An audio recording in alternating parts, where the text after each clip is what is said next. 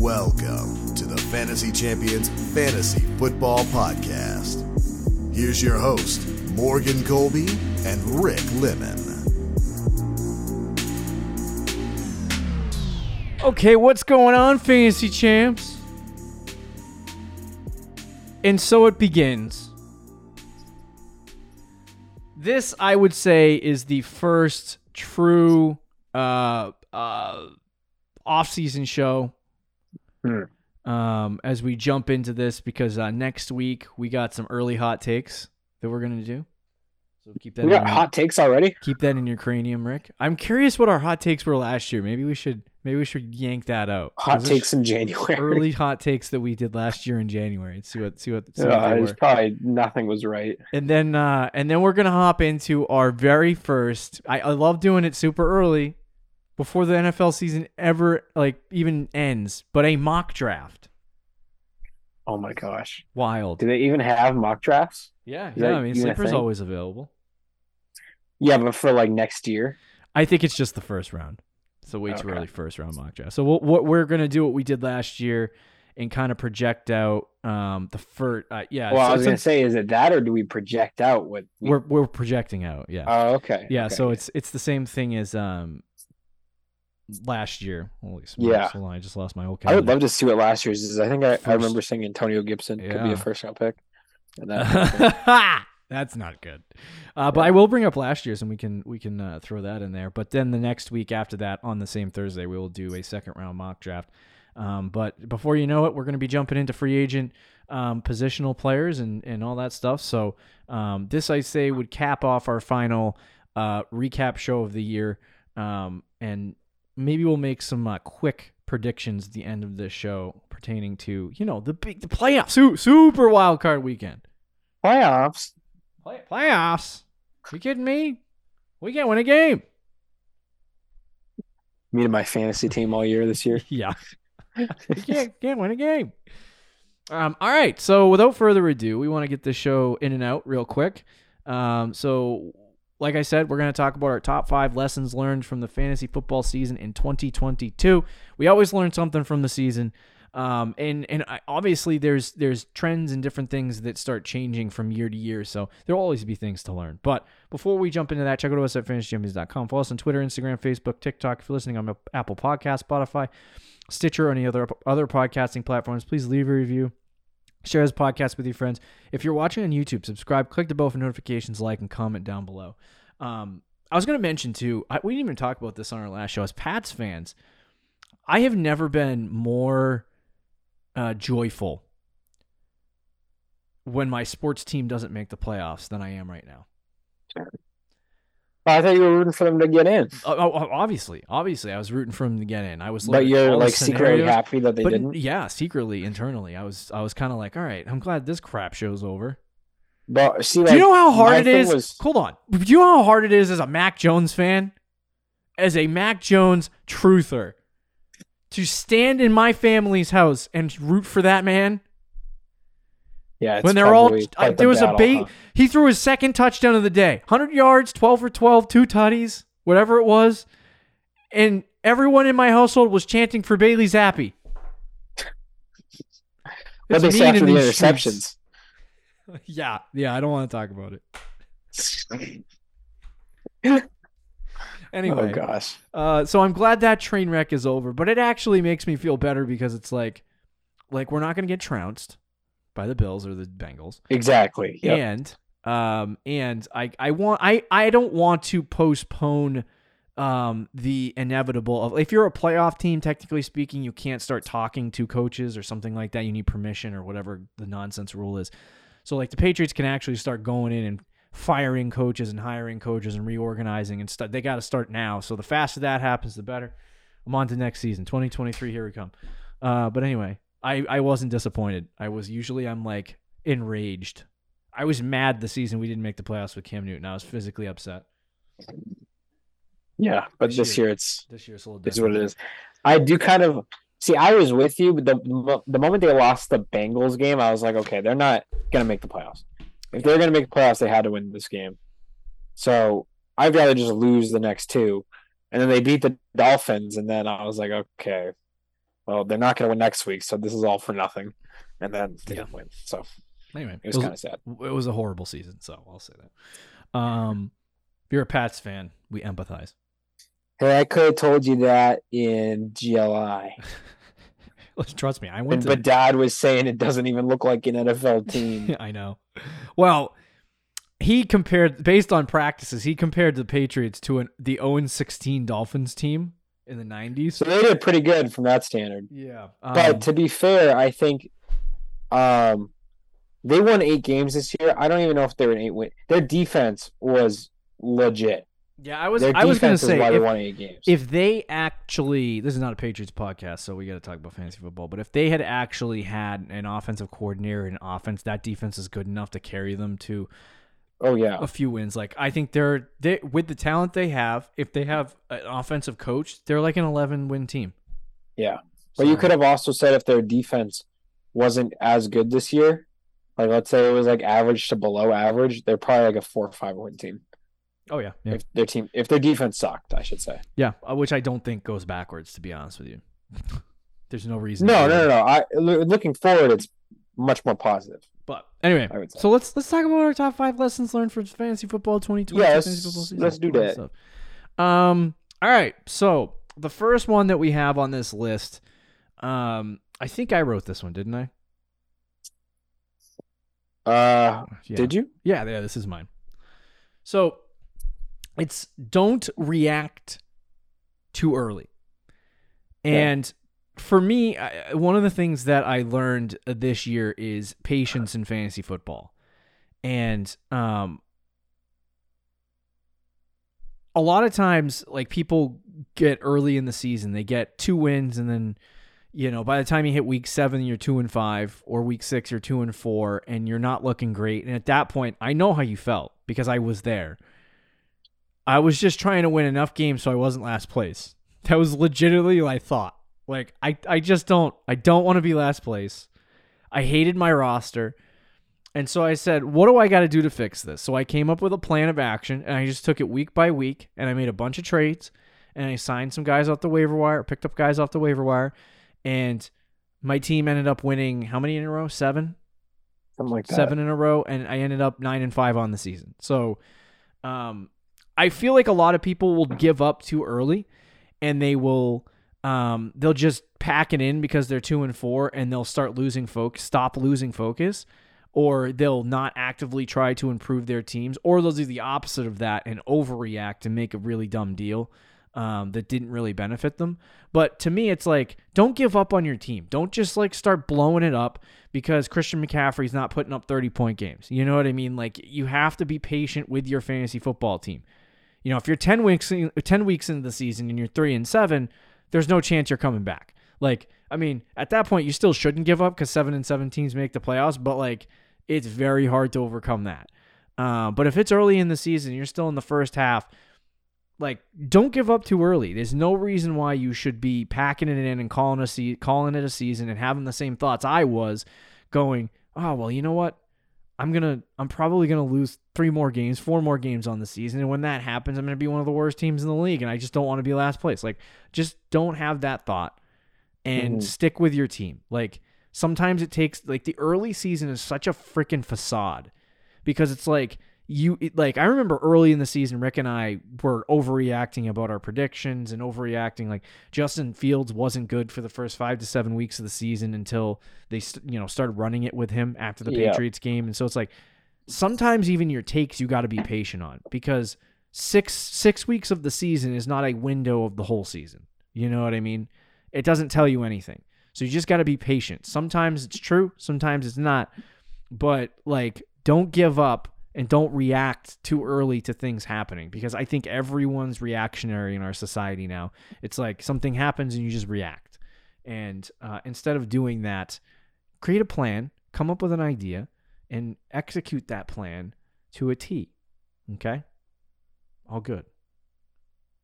Fair enough. I think quickly to add to that, you can also do what you did in the opposite way. Mm-hmm. You were patient, and you did realize that your team wasn't good, and you fixed it. But there are other teams that are the opposite. So, like, for example, my team was pretty good in the beginning of the year, and I had a ridiculous amount of depth.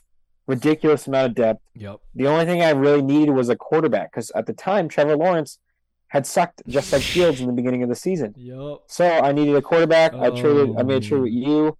I traded Chris Godwin, Tony Pollard, and then Derek Carr, which was whatever, for Lamar. Rick, and then after that trade, I had like 2 or 3 major injuries in like a 2-week span. Yep. Breece Hall going down, Jamar Chase going down. All of a sudden, Tony Pollard starts looking like a superstar. Pollard all of a sudden became a top 5 running back. Mm-hmm. And it kind of just, like, if I was just more patient, I think my team would have been better for it in the long run. Yeah. And then Trevor Lawrence as well, I ended up not really needing a quarterback because Lamar ended up getting hurt. Thankfully, I traded him away. Yeah. But he ended up getting hurt. And then Trevor Lawrence became QB7 on the year by the end of the season. Yep. So, yeah. Yeah, and it's not a bad idea to, even when you're at the top. Like, I hate when people think they have the best team and then they stop making waiver moves and they stop trading and they stop trying to improve their team, because it's like your team is it's never perfect. Like, unless you have the wide receiver one, the running back one, the tight end one, the quarterback one, and the best player underneath them on your roster, like, your team's not perfect. Yeah. So there's no reason why you should just, like, actively try to, until your trade deadline, actively try to find ways to improve your team. If you don't like a guy's schedule going into the playoffs, like, see if you can try to trade that schedule away and find a guy with a better schedule who's producing the same. Like, different stuff like that you can actively do. But Rick was definitely in that position. I took advantage of that. You offered me a deal, and it took me a little bit to take that. I don't know why it took me so long. Oh, I had to think about it, but now that you say it out loud like that, I should have said sure. Well, at the time, Pollard wasn't what he was. He was just like a fringe running back. It was really Godwin and Lamar. Like, and I think the biggest thing, I guess the lesson you can learn from this discussion is just, you want to act, but you don't want to react. So, like, if you're losing and you're 2-4, there's no reason that you should trade everybody on your team. Like, early in the season, I had Travis Etienne, right? And he was getting 7 points a game.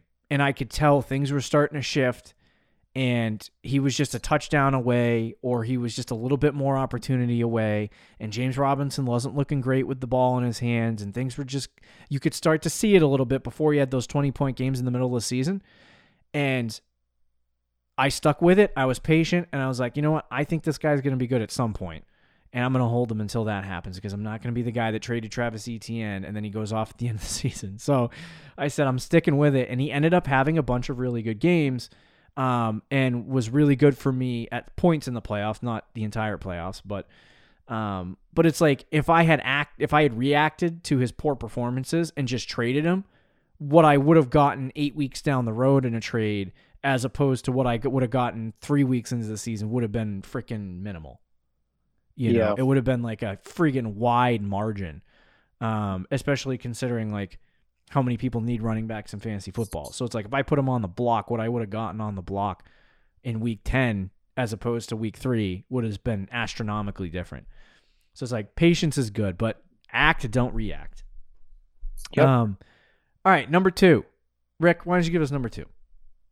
All right, so number 2, something that I kind of learned, and it wasn't necessarily something groundbreaking, because I knew this, but it just really, I think, got reinforced this year, which was, let me pull it up. So it's draft established players, is the correct term that we used, but basically what that means is guys who are good, and they might be a little bit on the older side, but they're not really like cliff yet. As long as it's redraft, you got to remember it's just 1 year. Yeah. Right? You're just having these guys for 1 year. And I think a lot of the dynasty community falls into this category, where they'll see a guy who's like 27 or 28, or they'll see a 29-year-old wide receiver, and they'll be like, I'm out. He's too old. Which for dynasty, he's getting old, but for redraft, he's we did that fine. To Travis Kelce. you can look at so many examples this year, like running backs, Derrick Henry, Aaron Jones, Travis Kelce was good.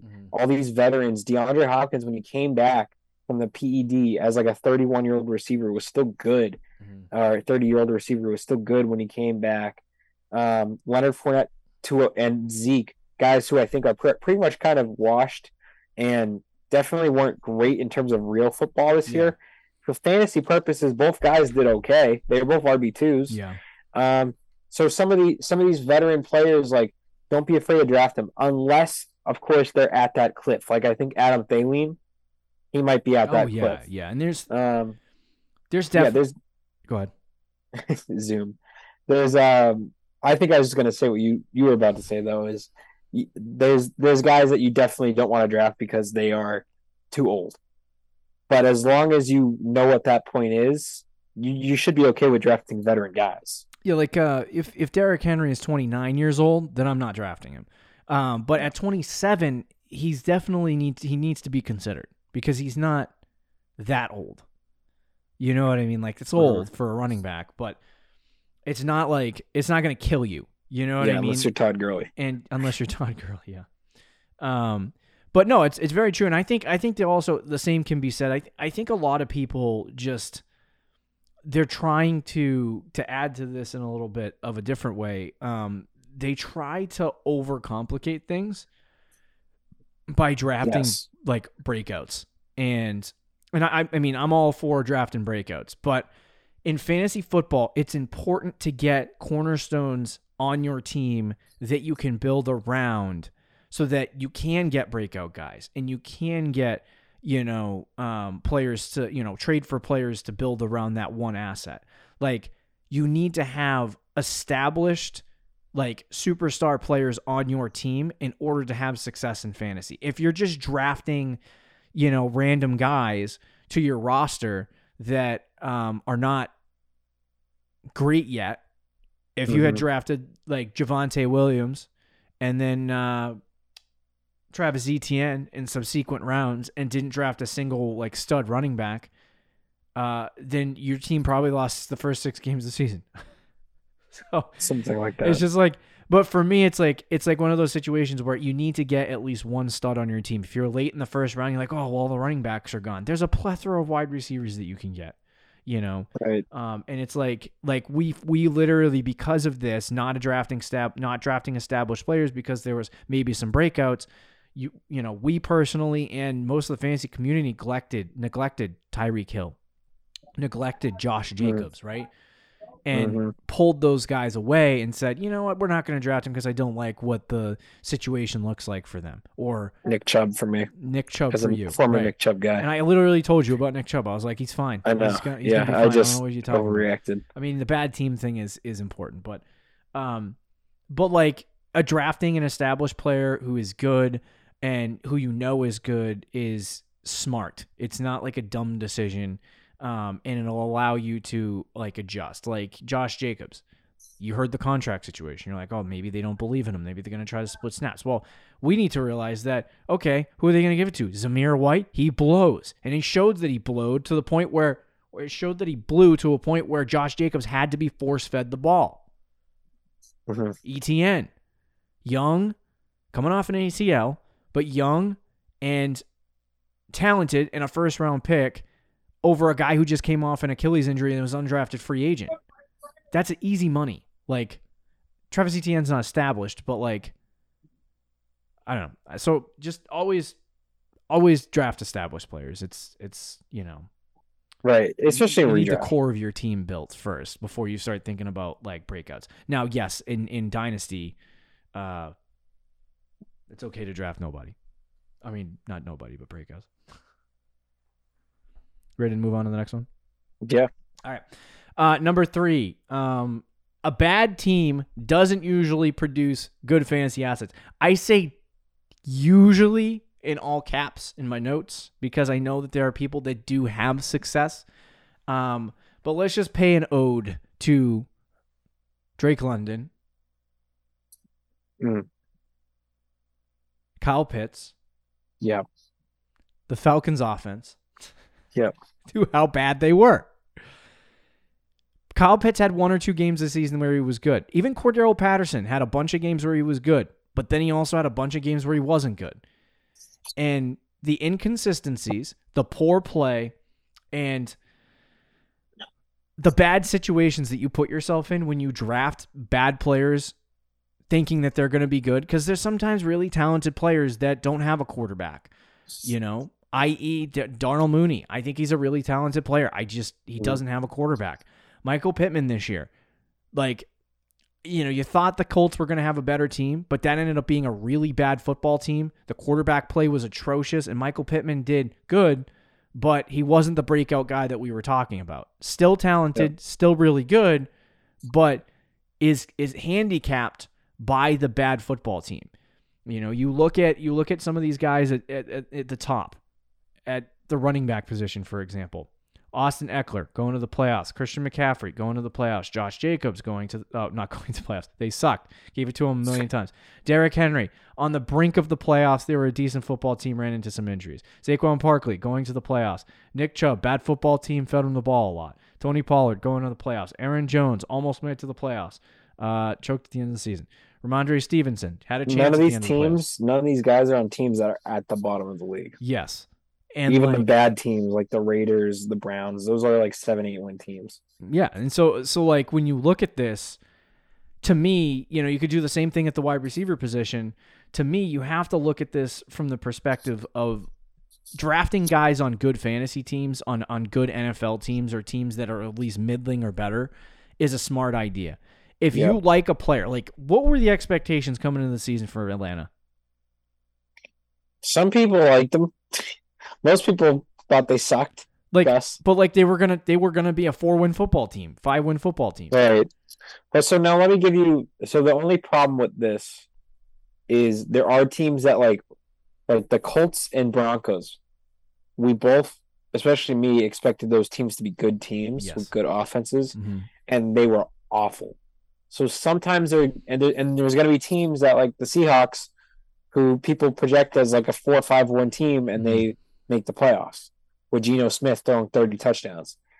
So it is the NFL. There are going to be randomness. The Giants are going to be a playoff team. Everybody thought they were going to suck. Yeah, there is some randomness to it, but the guideline is still there. That's why I put usually in all caps.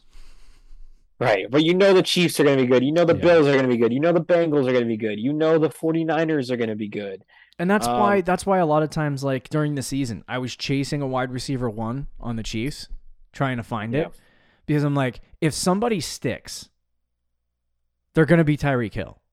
Or at least a mini version of that. And it's that's a good football team. And you can get all of the receivers for cheap. Yes, please. Right. So the answer was Travis Kelce, though. That was the wide receiver. The answer was Travis Kelce, yes. But that's the thing is if you have a breakout and you're looking and Rick and I are just in the friggin' tip of reliving this season and going through and looking at things, but so I wouldn't even be able to tell you what my projections are going to be or what my thought process is going to be in April or May in terms of what we're looking at for the fantasy football season next year. But there were some football teams that obviously ran into some misfortune and ended up underperforming what we thought they were going to perform. And we're going to have to look at that and figure out what the crap went wrong there for us. And specifically what we need to look at in the future for how to project out maybe overhyping in certain situations. Like next year, Aaron Rodgers goes to the Raiders. I would definitely be nervous. But then you also can't do it too far the other way, because then what if it's Matt Stafford and the Rams or Tom Brady and the Bucks? Yeah. Where their first season with those new teams, they had top 5 offenses. Yeah. No, it's true. But the one thing's for sure is that if a team is expected to be bad, there's a good shot they're going to suck. Seattle, I always felt like people were overdoing it, to be honest with you. They're a football team where Russ was hurt. They ran into problems. What did they win? 7 games last year or whatever? Yeah. And they had some issues there, but they lost Russell Wilson, who really wasn't that good when he was playing anyway. Their defense is mid. Their offensive line is mid. And they have a rookie running back who's really good and 2 wide receivers that are studs. And they just got Noah Fant, too. And I was thinking about Geno Smith. Geno Smith's not good, but I don't think they're going to be like a 4-win football team. Like that team's better than 4 wins. You know what I mean? Yeah. And so I thought that, and everyone else was like, no, they're going to be the first overall pick and all that stuff. And obviously that they're in the playoffs this year. So sometimes it's going to be but I don't know of a single person who looked at Atlanta and said they're going to win 10 football games. They're going to win 7 football games. The Mariota people. The Mariota people, yeah. And the really hardcore Drake London stance. Yeah. But like, and Cal just Pitts. if you know an offense is not going to be good, avoid it. And if you happen to be wrong because the offense ends up overperforming, then I will take that all day, every day, to go after guys on really good offenses. You know what I mean? Like the second we saw Tyreek Hill go to the Miami Dolphins with the speed of Jalen Waddle, I think we all could have said, this is probably going to work. Yeah. And if that's the case, why did we not go, this is going to work? Probably should draft Tyreek Hill. I don't know why we didn't do that. I'm mad at myself for it. But anyway, yeah, I was going to say, you literally had the opportunity. I drafted freaking I Deebo thought you were Samuel. going to do it too, and I was shocked when you didn't. Anyway, I don't want to talk about it. Anyway, bad team doesn't usually produce good fantasy assets. Write the book on it. Anything else you want to say on that one? No. All right. No, I think number that's it. 4. Give us number 4, Rick. Okay, so number 4. So don't keep your waiver budget. And this is something that I think we might have mentioned in the past, but it's something that really came to play this year in our league. I noticed. So for me, I usually am one of those teams that I don't usually keep all my waiver budget, but I definitely end the season with a little bit. I'm a little conservative. This year I was like, you know what, I'm just whatever. I don't care. Yeah. I don't care about waiver budget. If I really need it, I'll make a trade and get waiver budget. Mm-hmm. So I started spending it. And a lot of the guys that I spent it on ended up being season-long players, and I did it early in the season. Yep. Curtis Samuel was a guy that I spent big money on after week 1. Jeff Wilson was a guy I spent big money on after like week 2 or 3. And those guys were decent all season. This year, I don't remember if there was really an example of being like a great player out of the waivers in the first couple weeks. Yeah. But it was pretty much dead after like week 7 or 8. And there were teams in our league that still had like 80% of their waiver budget, and they were eliminated from the playoffs. They were done. Sure. They didn't use any of their waiver budget all season. It blows my mind. I think it's just really if you're gonna use it early on in the season when there's opportunity to get guys that will make a difference for your team. Yeah. Even if like this year, like those 2 examples I gave, neither one of those guys were groundbreakers, but Curtis Samuel had moments of being a solid wide receiver 2, wide receiver 3, and Jeff Wilson was he was a top 20 running back this year, wasn't he, or top 25? Something So like valuable bench flex level pieces there. Yeah. While other teams just sat on their hands and knees and did nothing and just accepted their fate of who they drafted. Yeah. Like using the waiver wire and making trades. Like if we were to do another, tips and tricks show, like that is obviously at the very top. Like if you're listening to this podcast for the first time, we've done tips and tricks and they apply. So you can go listen to that episode, go find it. Just search our YouTube channel for it. But like that's at the top of the list for me. Like after the draft, we spend so much time talking about draft, talking about getting the best players on your team, making projections and, mock drafting and all this stuff. And we spend most of our year, 9 months straight, all of our episodes, I would say 75% of our content is directly correlated to that one thing, drafting. But after that, I think building your team through trades and through the waiver wire is equally as important. And I don't think people use if you ever waiver, first of all, if you don't have waiver budget in your league yet, what are you doing? That needs to be done waiver now. Priority is such a joke. Yeah, waiver priority is a joke. It makes no sense. People still get mad about it because it applies to ties in waiver budget, but at least you can bid on guys and hope that you get them. But to me, a lot of people who have waiver budget, like Rick said, there were leagues that I was in that people just held on to their waiver budget all season long, and it was like, what are you doing? Like, why do you still have? We had $200 waiver budget in the home league. What are you still doing with $175 dollars. And then they'll put like $150 in like week 14 on a defense or something. Yeah, and it's like, what are you doing? What are you freaking doing? Right.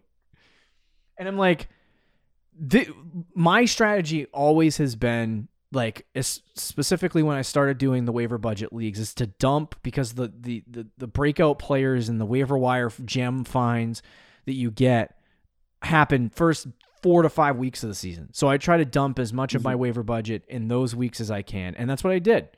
And at the end of the season, I didn't have anything, and you might lose out on a defense if you still do defenses, or you might lose out on a player at the end of the season. Like a couple of years ago, Wayne Gallman was a waiver wire darling because Saquon Barkley got hurt, and he sucked. Oh, yeah. And it's like, you know what? I'm kind of glad I dumped all my waiver budget on a guy earlier in the season, so I don't have to do that game with you morons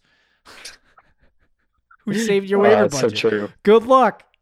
So, I just don't keep your waiver budget. There's no need for it. It doesn't roll over into next year.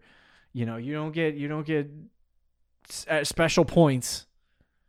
You know, you don't get anything for keeping it. So just dump it. Yeah. Easy money. Dump it. Get rid of it. Final one. The fifth lesson learned from the 2022 fantasy football season is going to be a little bit more of a discussion, a quick discussion, but a discussion nonetheless. And it is a question. Are wide receivers becoming more valuable than running backs? There's people who are going to listen to this and have been saying that, will say that wide receivers have been for years. Oh, excuse me. Yeah. I would say that in PPR leagues, wide receivers in general are more valuable than running backs. That doesn't mean running backs aren't valuable still. And like, if you look at the top 3 guys this year, it was Jacobs, Eckler, and McCaffrey, right? Those 3 guys were on par with the top 3 wide receivers. They were on the same level. Mm-hmm. So having one of those elite running backs is just as, if not more important than ever. The problem is, from that point on, running backs are becoming very weak. Once you get out of like the top, 10 guys or so. Are you still there? Yeah, I'm there. Okay, she froze. I was like, hello? Am I alone? But yeah, once you get out of the top 10 guys, and I think we were looking at it earlier, running backs like from the RB6, I think you said, to like 16, there's only like a 2-point per game difference or something like that. Yeah. And they're all kind of mid. Like they're all whatever. I mean, obviously the RB6 Nick Chubb was good, had good moments. But like the for example, the wide receiver 16 this year. Now he did miss 4 games, or 5 games. So it's very different, but was Jamar Chase, right? Yeah.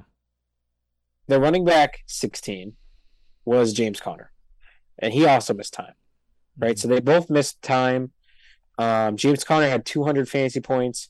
Jamar Chase had 219. Chase missed an extra game.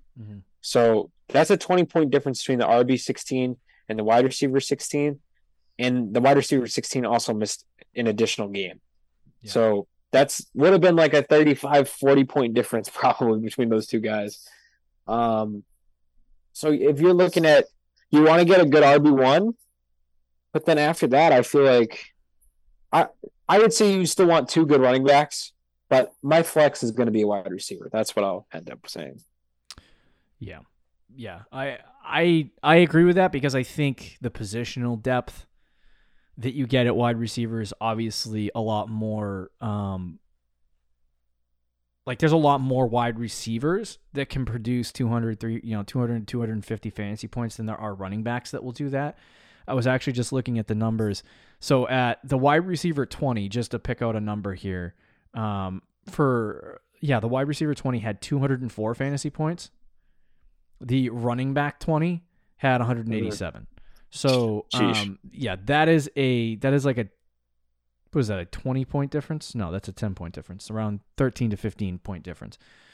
And it's like, you see that there's a little bit more depth at wide receiver, so that essentially allows you, because if you even drop further down, like, so let's do wide receiver, running back 30 scored 146 fantasy points, 145 fantasy points. The wide receiver 30 scored 170. So that's a 30-point difference. And as you keep going down, the running backs drop off and the receivers kind of stay around 150. So it's one of those things where as you're starting to look at the numbers and starting to look at the situations, the top 12 usually is pretty even. Wide receiver 12, 221, running back 12, 222. So it's like it's even in the top 12. Like you could go wide receiver in the first round in PPR. You could go running back in the first round in PPR and be fine. It's when you get to those second and third and fourth rounds in a draft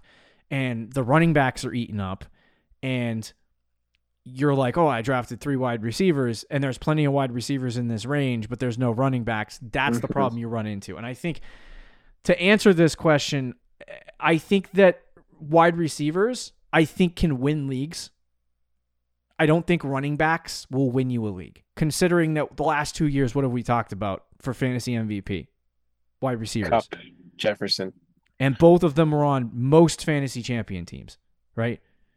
Justin Jefferson last year with Kupp. That was right. He was on like 80% of teams that won the championship. It's just, but that's the thing is like I feel like if you have a stud top 5 wide receiver on your team and a guy that's a superstar, especially in PPR, that guy can carry you over the threshold. Whereas unless you have like the number 1 running back or the number 2 running back in fantasy football, I don't necessarily think that you're going to have your running back win you your league for the most part, unless they have a monster 3-game stretch. Which we are. I feel like we are kind of due for a monster running back here from somebody. Yeah. Oh my God, yeah. This maybe year, a Jonathan Taylor bounce back. I know, seriously. But I will say I think the wide receiver position is probably more valuable just if you looked at them on paper side by side. But in terms of draft strategy, I still think the positional difference, and how much depth you get at wide receiver as opposed to the running back makes the running backs in drafts a little more valuable. But I think once you get in season, prioritizing, because everyone's looking for a running back. So if you have a plethora of running backs, I would prioritize getting, especially in PPR, a bunch of really good wide receivers that you can stick on your team. I used Lamar Jackson on Rick to get Chris Godwin. I used Tony Pollard in a trade. I think I flipped them for Juju Smith-Schuster and Alvin Kamara, something stupid like that.